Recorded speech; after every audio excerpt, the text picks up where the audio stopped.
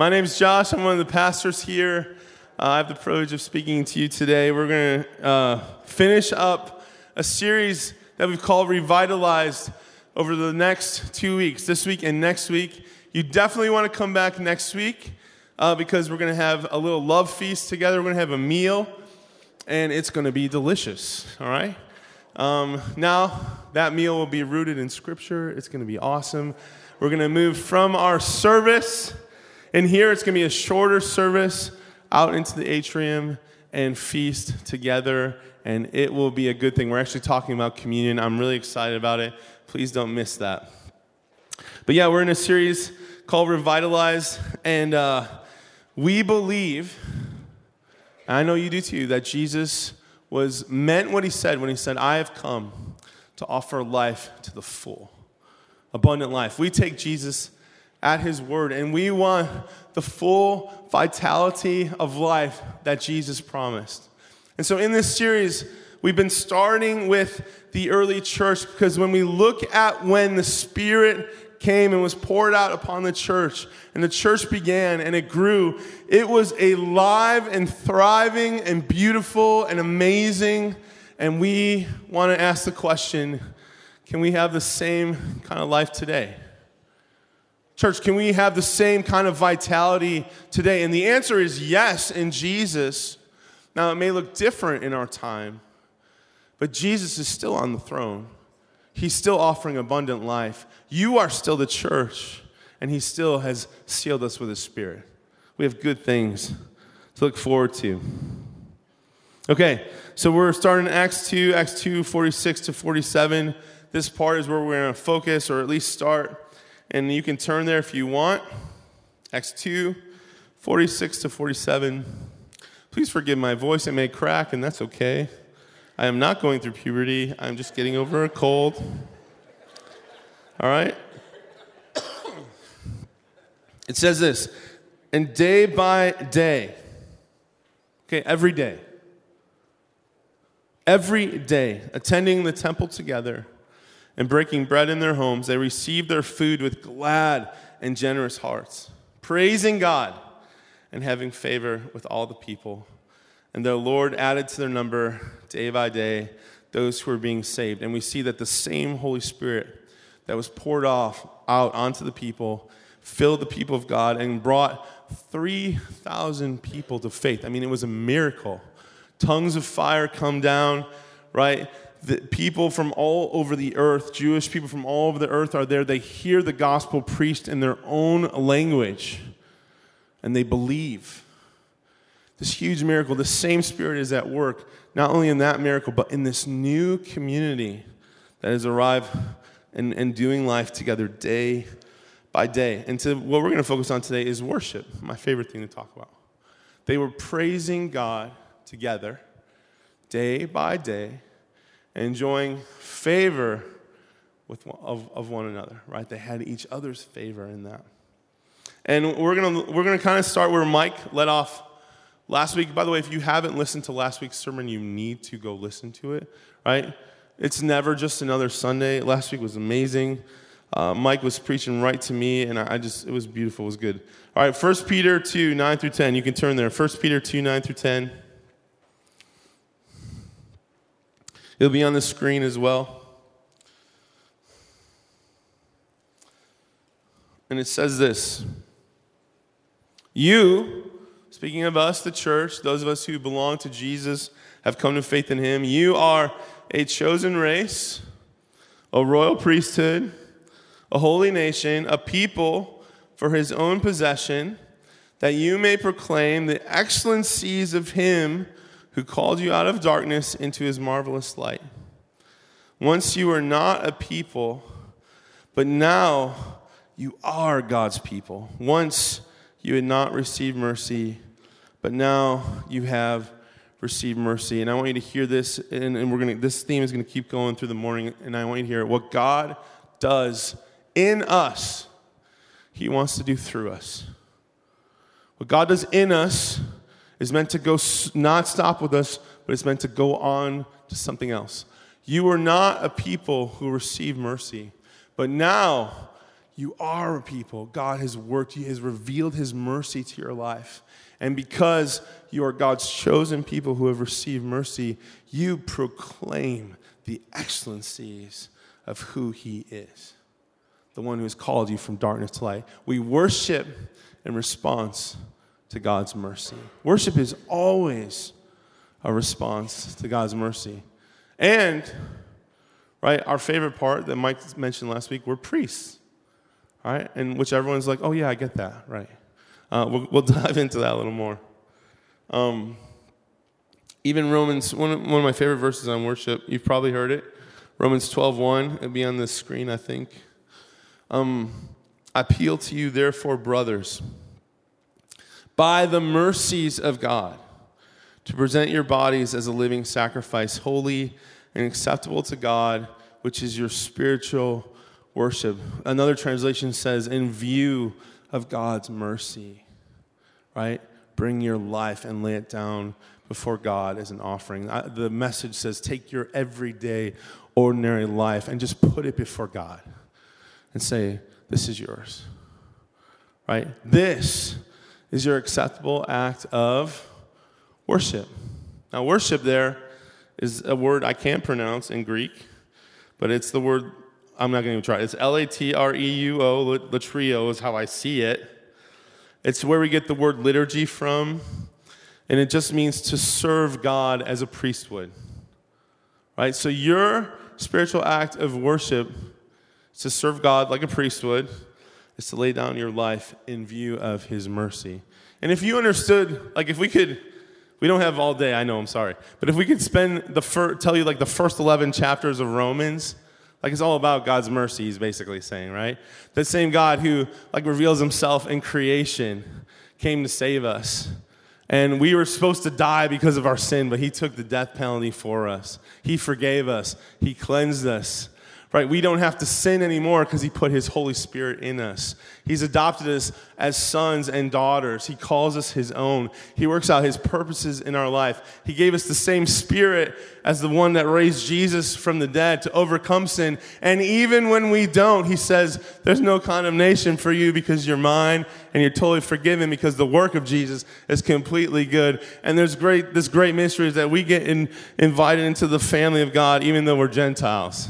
So in view of God's mercy, offer your life as worship.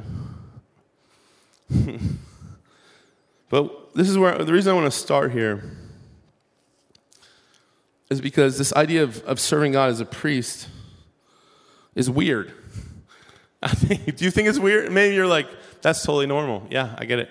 But for me, it's weird because we don't talk about it enough. Now, the same word, okay, this word latrio, for instance, it can be used as the word serve, and it can be used as the word worship in your own Bible. So like in the ESV translation, which I'm using, Hebrews 9:14 says, basically the blood of Christ has cleansed us and purified our conscience enough from dead works so that we can serve the living God. That word serve is that word, latrio, right?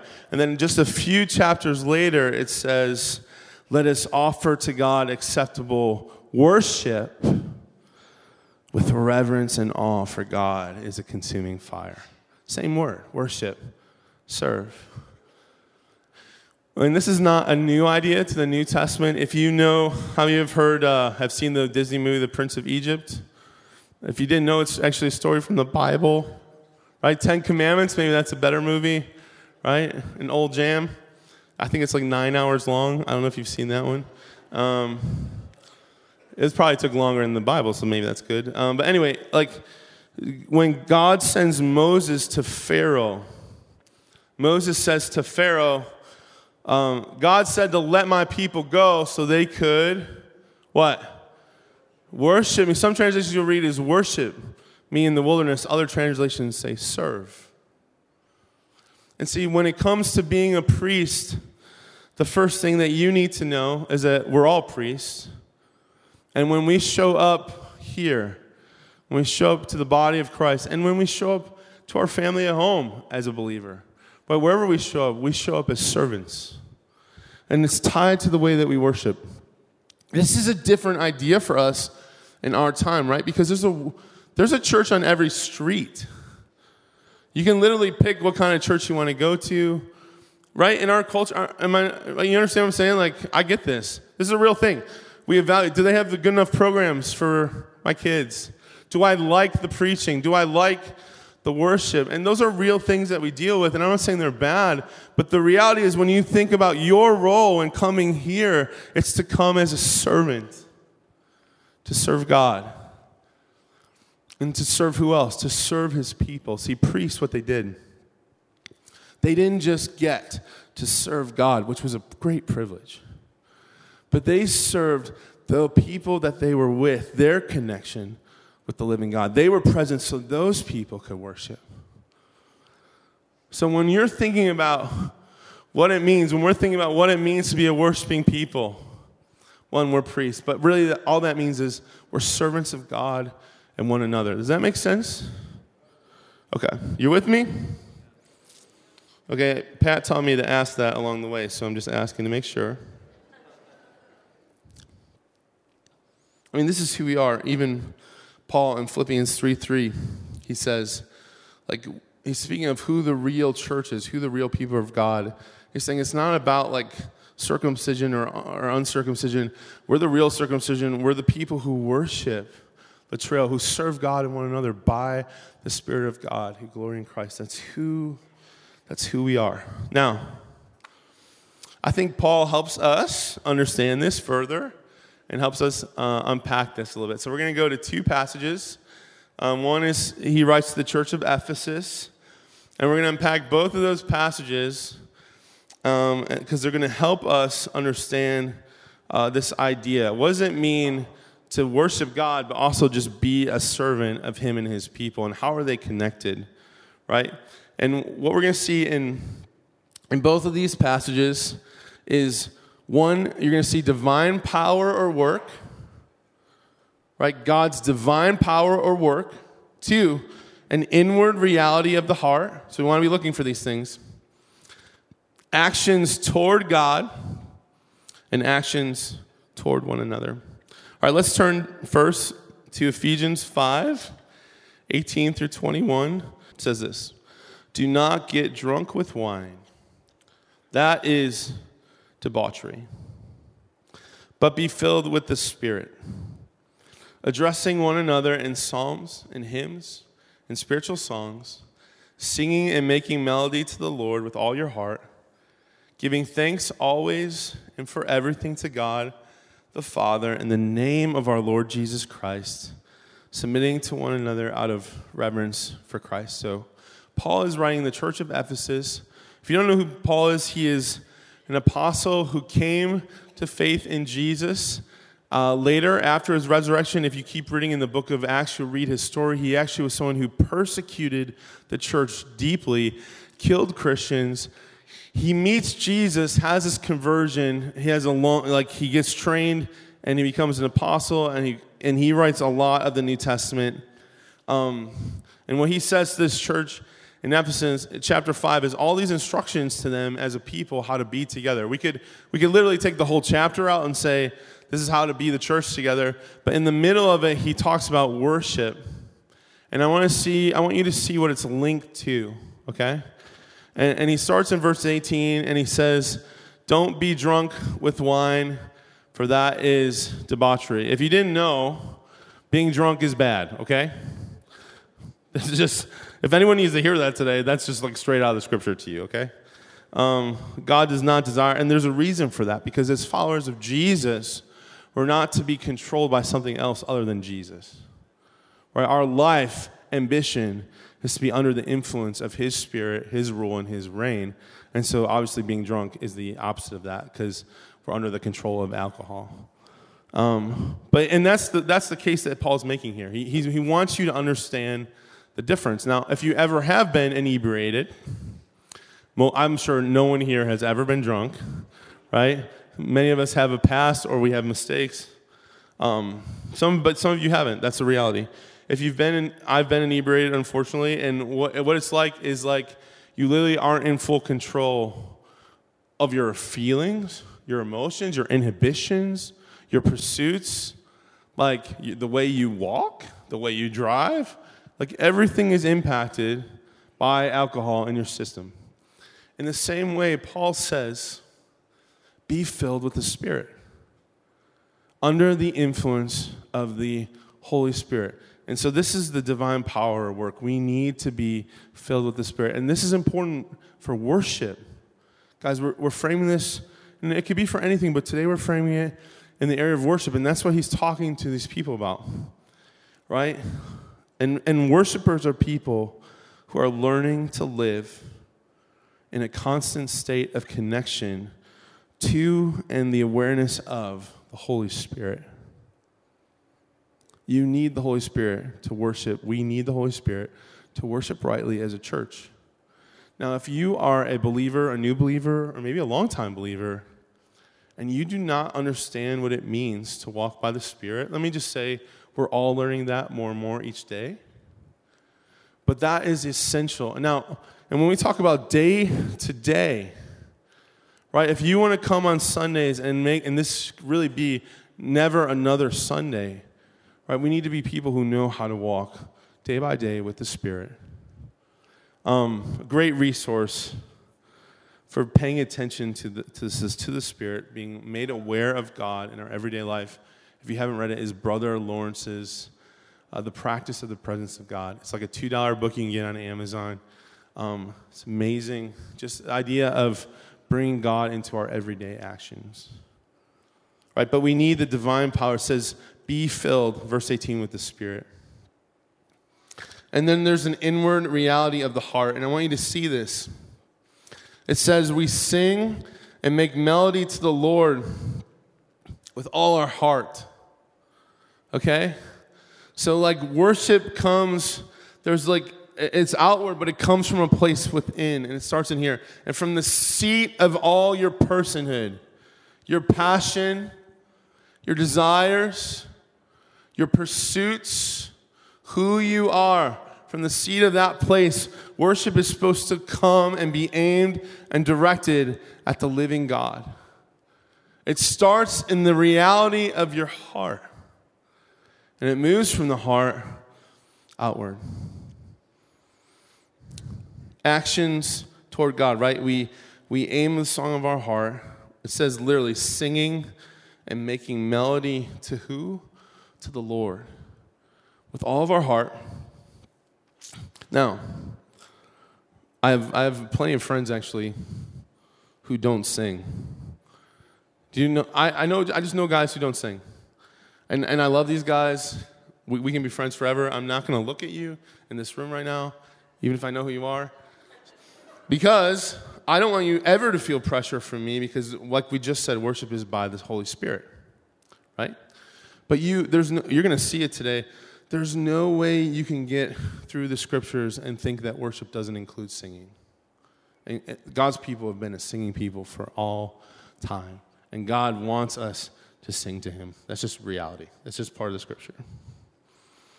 So there's action towards God. And the action towards God is from a place, you need to see this, verse 20, giving thanks always and for everything to God the Father in the name of our Lord Jesus Christ. It's from a place of gratitude. A place of gratitude. So we sing and make melody to the Lord from our hearts, from a place of gratitude. And then here's the action towards one another.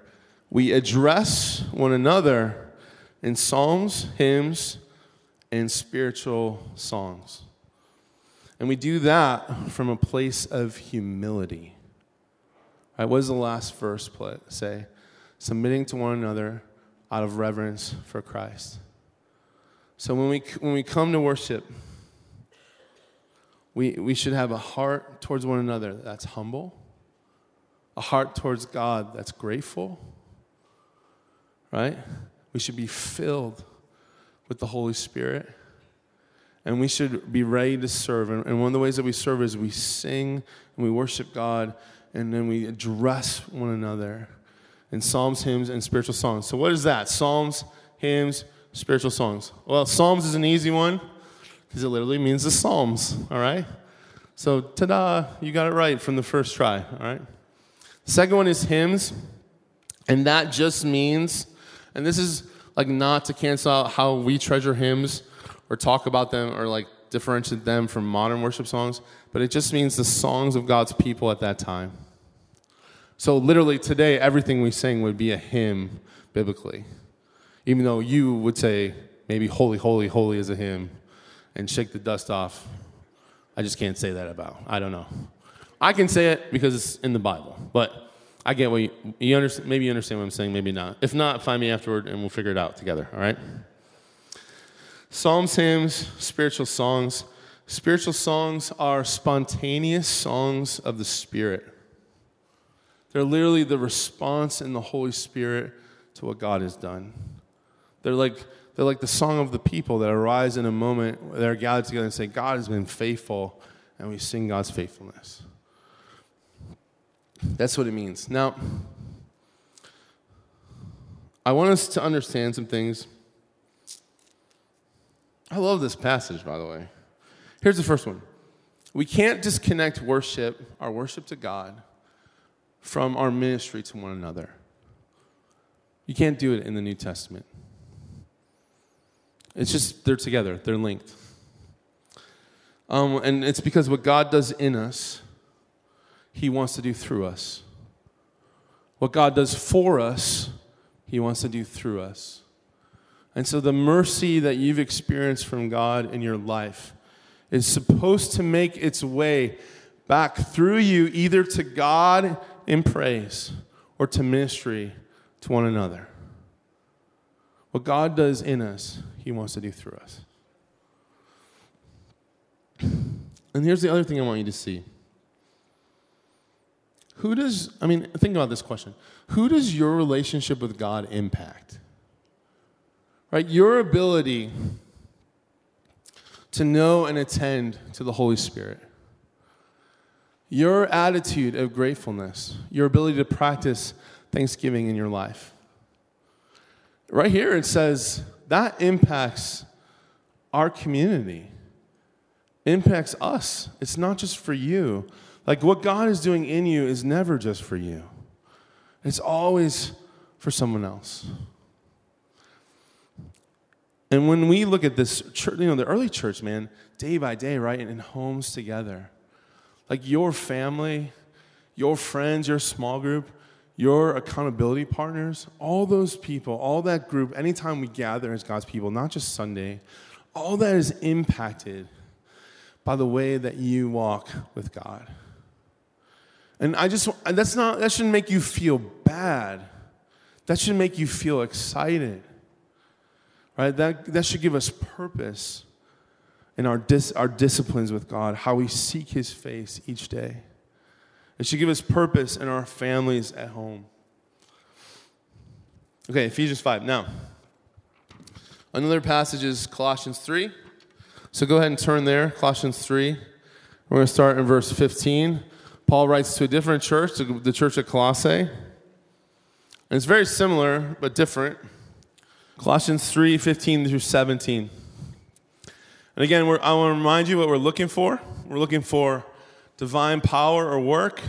We're looking for an inward reality of the heart. We're looking for actions towards God and actions towards one another. Right?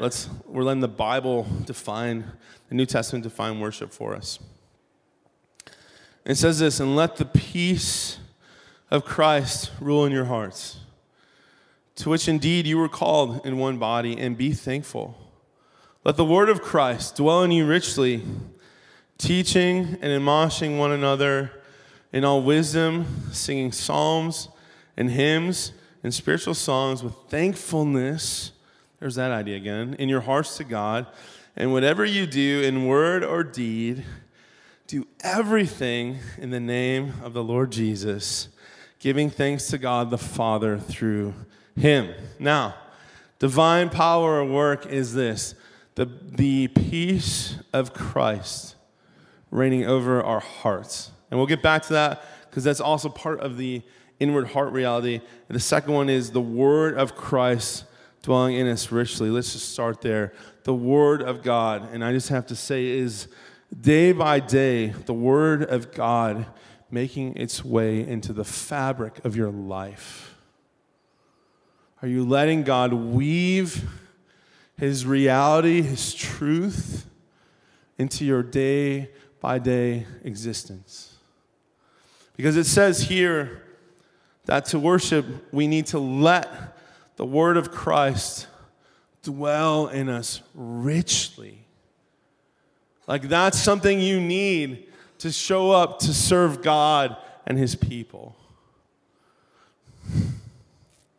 If you need a place to start, if you're not in the Word every day, two really great places to start. Right, the Gospels themselves. Look at what Jesus said, who He is, what He did. The first time I read through the Gospels, I was so surprised by Jesus because He was way more. I was so convicted too because I had some wrong thoughts and ideas about who He was. Right? We want to know Jesus. That's a great place to start. Or the Psalms, right? We just talked about how the Psalms are part of our worship. That's another great place to start. But we need the word of Christ to abide in us richly. Jesus Himself said, if you want to bear fruit, right? If you want to see the work of the Spirit, in John 15, you have to abide in me.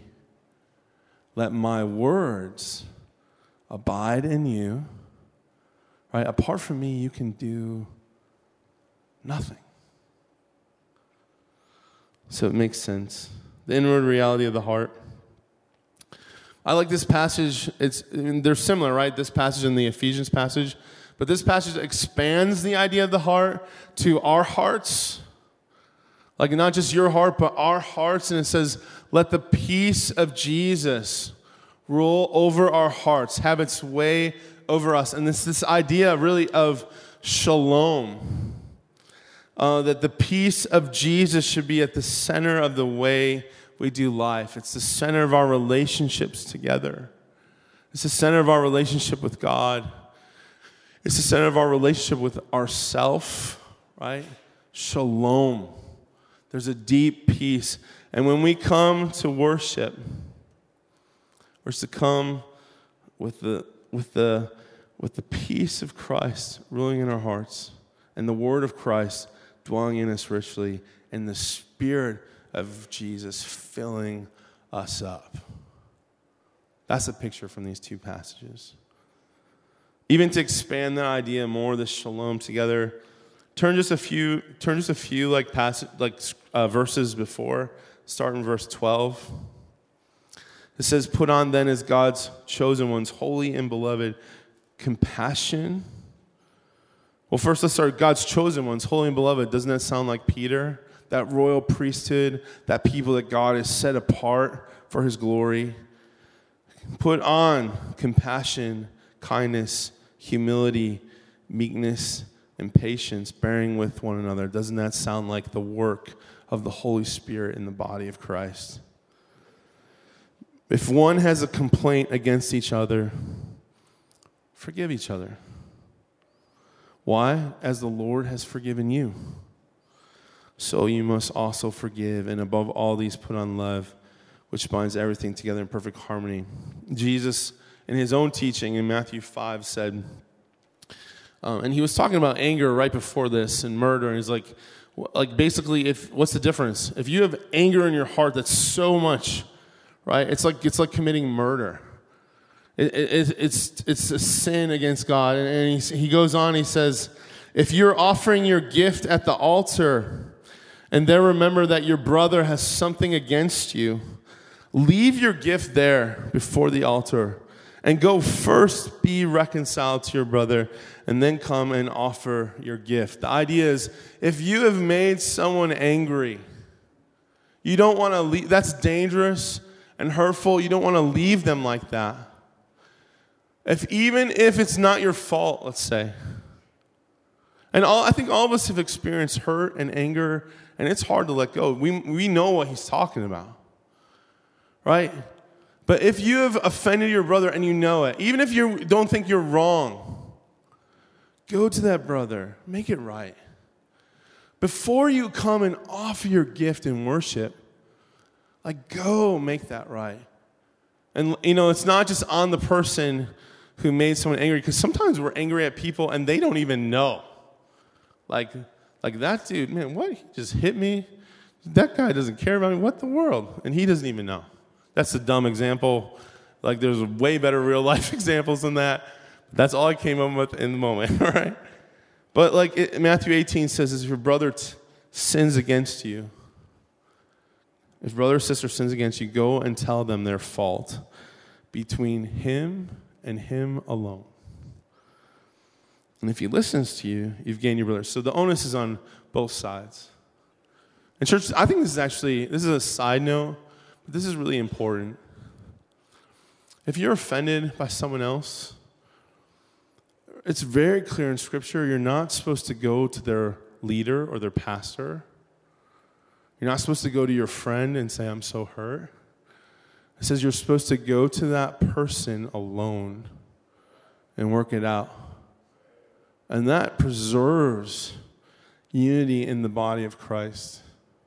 And it is sin to do otherwise. You need to hear that. But like the reason we do it is because we have peace with God. And it's not just anger, right? It's not just instead of anger we're at peace, but like we have peace, the peace of Jesus. Like we don't have to be anxious people. The peace of Christ ruling our hearts. Can you imagine if we were freed up from our anxieties, our fears, our anger, our sin, and we were just ready to serve one another? Like we just showed up free. What kind of worship would unleash and happen? What kind of ministry to one another would be able to take place? What God does in us, He's forgiven us. He wants to do through us. So, again, there's a reality of our heart. It's this heart of peace, but also it talks about thanksgiving in the heart.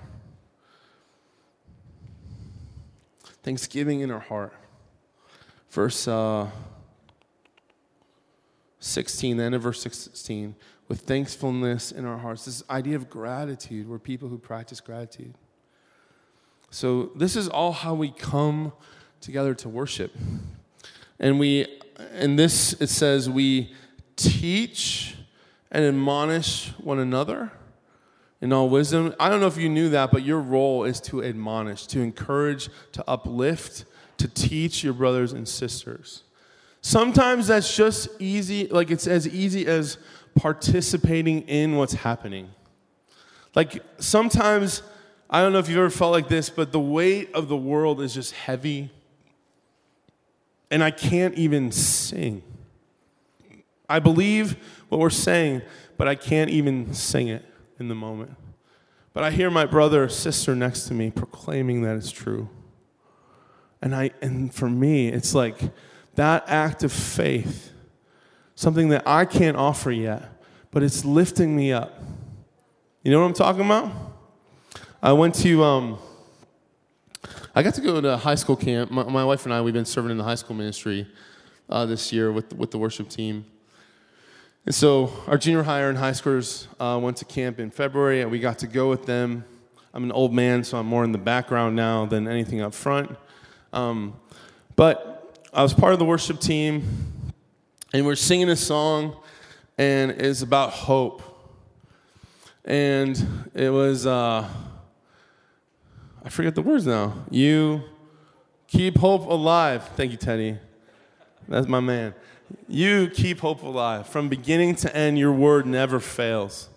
And then it gets to this bridge, and the bridge is like hope in the morning, in the evening. I mean, it's just like names all this time. We have hope all day long, basically. And we got halfway through the bridge, and my brother Charlton, he's from Anchor Church down the road. They came with us, and they were part of the band. And he just screamed hope. Like the word came out, and he just screamed the word. And like it was like a guttural cry from his heart. And I knew why that was. I knew some things that they were going through. And I knew where that came from. And it was like when he did that, I realized my soul had needed to do that for so long. and I just couldn't. And I was able to enter into that moment of worship with him because he was free. And he proclaimed to Jesus, well, I just wasn't able to. And I remember after the service, it's high school camp, and I'm 41 years old, and I care about feeling cool. So I ran into the closet, and I just wept. Because that's weird. A big dude on stage crying for no reason, right? And maybe it's not, but, I'm not perfect. And so, but I just wept, and I had this moment with the Lord. I was like, yes, Lord, hope, you keep it alive. And it was like something in my soul connected to the truth of that song. And my brother's worship helped me connect to it. What God does in you and what God does through you is not just for you. It's not just for you. And in all this, it says, in everything you do everything in the name of the Lord Jesus. Everything for his glory, right? Giving thanks to God. We see that attitude of thanksgiving. When we bring this all together, like, one, your worship, our worship as a community is a reflection of how we walk with Jesus. It's a reflection if we know how to attend to, obey, and walk by the Spirit. It's a reflection of if we're a grateful people. It's a reflection of if we know how to meet with Jesus and receive the peace that he imparts to us and understand what it means to be ruled by him and his shalom. It is. There's no way around it, guys. Our ministry to one another is connected to our worship. And so if, let's say, and this so often here, I think it does happen for so many of us, let's say we show up when we're full of the Spirit. We're full of Christ's peace. Right? We are full of the Word of God. It's made its home in us. The words of Jesus are hidden here. And we come as servants, ready to serve God and serve one another. And lastly, I think we come in freedom. Freedom. And why do I say that? Because if you go back to the Acts 2 passage, what does it say? It says they praise God day by day. And connected to that phrase is enjoying the favor of one another. There was such freedom in their worship and their ministry to one another. They did not have to care what other people thought. And I think we spend so much of our lives managing our reputation and what others people think of us that we miss out on saying yes with abandonment to the Holy Spirit. So what would it look like if we came like that in full freedom? And I think actually the Psalms can help us. And so I want to look at some of the Hebrew words for worship from the Psalms and what they mean. And I want you to know these are straight out of the Bible. They're not things I made up, okay? The first one is when you read the word praise in your New Testament, often it's the word hallel. Have you heard that word before? Have you heard the word hallelujah? Right? The word hallelujah is the word hallel, and God's name put together, and it means worship or praise be to God. So hallel just means praise, right? This Hebrew word for praise. But what it means is to rave about, right? To make a big show about, to glory about, to make yourself a fool for. So when we're saying praise, we're saying we rave about God. And that's true. What you love, you talk about. What you love is on your lips. There's no denying that. But Psalm 63:5, it says this, my mouth will praise you with joyful lips. That's the word hallel. Psalm 22:23 says, you who fear the Lord, praise him. That's the word hallel. Praise the Lord. If you go to Psalm 150, it's the end of the Psalms. And it's like, there's all these ways we can praise God. and we praise him. We hallel the Lord. We hallel him according to his excellent greatness. We hallel him with trumpet sounds. We hallel him with harp, with lyre, with timbrel. We hallel him with dance. Who's ready? I heard an amen. Church, I'm actually impressed. Let's go. We are going to be the most awkward hallel dancers ever. Can we just, but maybe, just maybe, we could hallel and dance. I'm not saying we have to dance. I'm saying there's freedom to worship God in all these ways. Hallel with stringed instruments. Hallel with pipes. If you brought your pipe, bring it out. Hallel with loud cymbals. Hallel with resounding cymbals. Let everything that has breath hallel the Lord. Praise the Lord. The other is the word abad. You already heard this word. It actually was the same word used in the Exodus, right? To let my people go so they can abad me in the wilderness. It means to serve or to work for like a priest. And Psalm 2 says, abad, worship the Lord with reverence and rejoice with trembling. Another is shakah. Can you say that? Shakah, everyone's favorite word to say, yes. It means to bow down or prostrate oneself, to get on your face before God. And Psalm 29:2 says, see, when you read in English, it just says, worship the Lord in the splendor of his holiness. But what the psalmist is saying, get on your face in the presence of God's holiness, in the splendor of it. He's worth it. Psalm 95:6 is a famous song. We've read it here many times, actually. It says, come, let us worship and bow down. In English, you have to add both. But that's just shakah. Let's come, let us bow down before the Lord. Another one is the word barak, and it means to bless the Lord. Did you know you can bless God? That's a thing. You can bless the Lord. Think about that. When I want to bless someone, what do? Right? I'm doing something for them that gives them delight, that gives them life, that gives them pleasure, that helps them in some way. God doesn't need our help. He doesn't need anything from us, which is the amazing part. But we are allowed to bless God. To say, Lord, we delight in you. We love you. We bless your name. And that word means not just to bless, but it means to kneel. Did you know that? That word oftentimes you see as bless in the Psalms means kneel. It says, I will bless the Lord at all times. Now, have you ever walked around on your knees? No. So what is the psalmist saying? My position for the Lord is one of humility at all times. In all times I'm bowing before the Lord my King. Psalm 95:6, come let us worship and bow down. We already, that was shakah. Let us kneel before the Lord our Maker. Let us barak. Say barak. Wow, you're really good at Hebrew. Okay.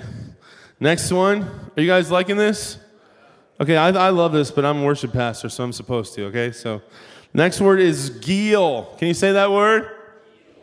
This is my favorite one. It means to spin around under violent emotion. It's my favorite one because I can't possibly do it. I've tried sometimes. And Don has this joke. He makes fun of me when I try every time. But did you know that God is worthy of spinning around for? It's another way of dancing. You ever see kids delight in something and just like spin around? I don't know. Ta-da, I did it. Like kids know how to delight in things. It's adults who have problems. But this word, to spin around under the influence of any violent emotion. Psalm 32:11 says this, be glad in the Lord and rejoice. Gil. Your righteousness, in his righteousness, and shout for joy. Oftentimes, giling comes with shouting, if you didn't know. Let's go back to the beginning of where we started. This is the day that the Lord has made. We will. That's gil. You all said it already. We're going to spin around violently. But do you catch that? Like, just because God gave us today He's worthy of our worship. Right? We can be glad in it. Gil. And this, I love this. Psalm 35:9 says, my soul shall rejoice in the Lord. My soul shall gil. It shall rejoice in his salvation. And I know that some of us are limited in our mobility. And what this is saying is that gil is actually something that starts in the soul. There's an inward reality, and you don't have to be exempt from it, even if your body can't move. You can gil. The Lord deserves your worship. Side note, Zephaniah 3:17. It's about God and Israel, and it says, the Lord your God is in your midst. You've probably heard this verse before. A mighty one who will save. He will rejoice over you with gladness. He will quiet you by his love. He will exalt over you with loud singing. And most worship pastors love to talk about it. It's like God sings too, and he sings over you. But the word there, he will exalt over you with loud singing. That word exalt is actually gil. Did you know that God spins around in delight over you? Isn't that insane? That's how much he loves you. And it says he sings loudly over you. God isn't ashamed to proclaim his love for you. He loves you. God dances over you. He's amazing.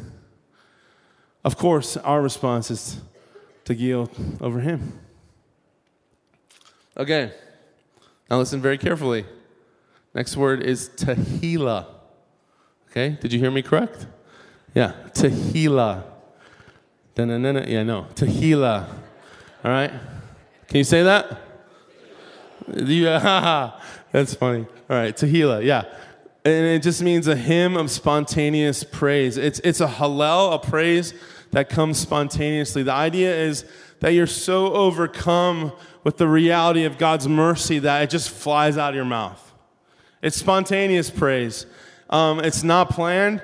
It's a new song that rises from within. And I went to a worship leader conference, which is really cool because it was like 3,000 people in the room who loved to sing. And we did this, so they said, hey, we're going to just try and practice this. And they just said, let's go for it. And we all just whatever God's doing in your life, just respond to him and sing. And that room was so loud and was filled with the song of so many people. And the reality of God's presence felt heavy. And it makes sense to me because the passage that Mike even quoted last week, he said, the Lord inhabits the praises of his people. Right? In Psalm 22:3, it says, you are holy and you're enthroned on the praises of Israel. That word praises is tehillah. It means that when we rejoice in God and we allow the reality of what he's done to come out of us with one another, he dwells in that. He makes his kingdom known there. He makes his person there. The weight of his presence, his holiness, his kingship. It's beautiful, ain't it? Psalm 34:1 again goes back. I will bless, that word barak, right, to kneel. I'll bless the Lord at all times. His tehillah will continually be in my mouth. There's no way you're going to live like that, where the glory of God and his excellencies just fly out, unless the word of Christ is dwelling in you richly, unless the peace of Christ has governed your heart, unless the Spirit of Christ fills you. But the good news is all those things are available to us. And we can be people who continually declare the goodness of God. Last one, we talked about this a couple weeks ago. And this isn't exhaustive, by the way. There's actually more. This is just like a section of words. Just what we could get through today. Yada. Yada means to cast out our hands and just say thank you. Remember that spirit of gratitude that Paul says when we worship, that needs to be in place.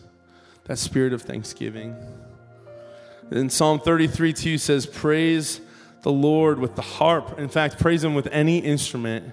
And that word praise means Yada. And I love that because it's the idea of, for our musicians, Ethan right now, he's playing. He is using his hands. He's throwing out his hands. And this right here is praise. But we also, too, when we sing, we lift our hands. And so Psalm 61:8 says, I will sing praise to your name forever. And it's this idea that we're so thankful, our hands just go up. I remember when I was a kid, like if I won checkers, I'd be like, yeah. Like we know this is actually normal in every living room in this building, every home that you have, every place that you've been, hands have gone up like that, either over a touchdown or a win or a surprise, right? A home run. Cubs win. Right? You know what I'm talking about. We know how to celebrate. We know how to be thankful. Psalm 18:49, I will give thanks to you, O Lord. I will lift my hands in yada to you. Last verse. Yada. If you know Leah's story in Genesis 29, Leah is a wife of Jacob. She is not the wife that he wanted. Jacob had a favorite wife, and I think her name was Rachel. Is that right? This is my wife's name, so I better remember that. I think I got that right? Sometimes all of a sudden up here, you're like, my brain froze. All right, I don't know. All right, but Leah was hated. It says, basically, Jacob hated her. So she has 4 kids. Leah has 4 kids. And the first kid she has, she's like, now, man, God looked on me with favor. Now my husband will love me. And the second kid she has, because he doesn't, second kid that she has, it says, man, the Lord has blessed me. Like he knows how much I'm hated. The third kid she has, she says, yeah, maybe now, maybe finally, like God has been gracious to me. Maybe finally my husband will love me. He'll pay attention to me. He doesn't. And you get to kid number 4. I think it's amazing because Leah's situation doesn't change, but she says, this time I'll yada. This time I'll yada. My situation hasn't changed, but I'm not looking for that anymore. This time I'm just here to praise the Lord. And she names the 4th son Judah, and his name means praise. It's beautiful. So, church, God has given us His Spirit. God has made shalom for us with one another. He has called us to be His priests. He hides His word in our hearts. And He has called you today to allow what He's done in you to come out through you and worship back to Him and administrate to one another with gratitude. Would you stand and let's worship Him together?